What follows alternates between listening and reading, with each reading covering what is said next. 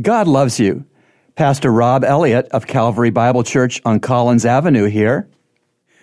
There's something which makes me laugh. Psalm 2, verses 1 to 6. Why are the nations in an uproar, and the peoples devising a vain thing? The kings of the earth take their stand, and the rulers take counsel together against the Lord and against his anointed. Let us tear their fetters apart and cast away their cords from us. He who sits in the heavens laughs. The Lord scoffs at them.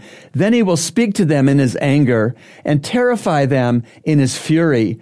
But as for me, I have installed my king upon Zion, my holy mountain. Did you hear it?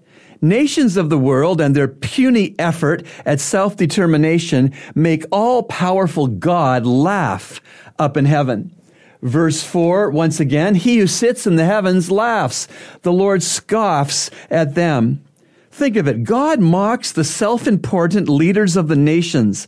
This is because God gets the final say, and God is in control, not humans. It ought to be very encouraging to us that Psalm 2, verse 6 says, "But as for me, I have installed my king upon Zion, my holy mountain." God the Father's future installation of God the Son as ruler of the whole globe is so certain that it is in this verse expressed as a past tense. God is laughing and mocking world governments that are far too big for their britches. Today's encouragement has been brought to you by the Christian Counseling Center located at number 58 Collins Avenue. To reach the center, call us at 323-7000.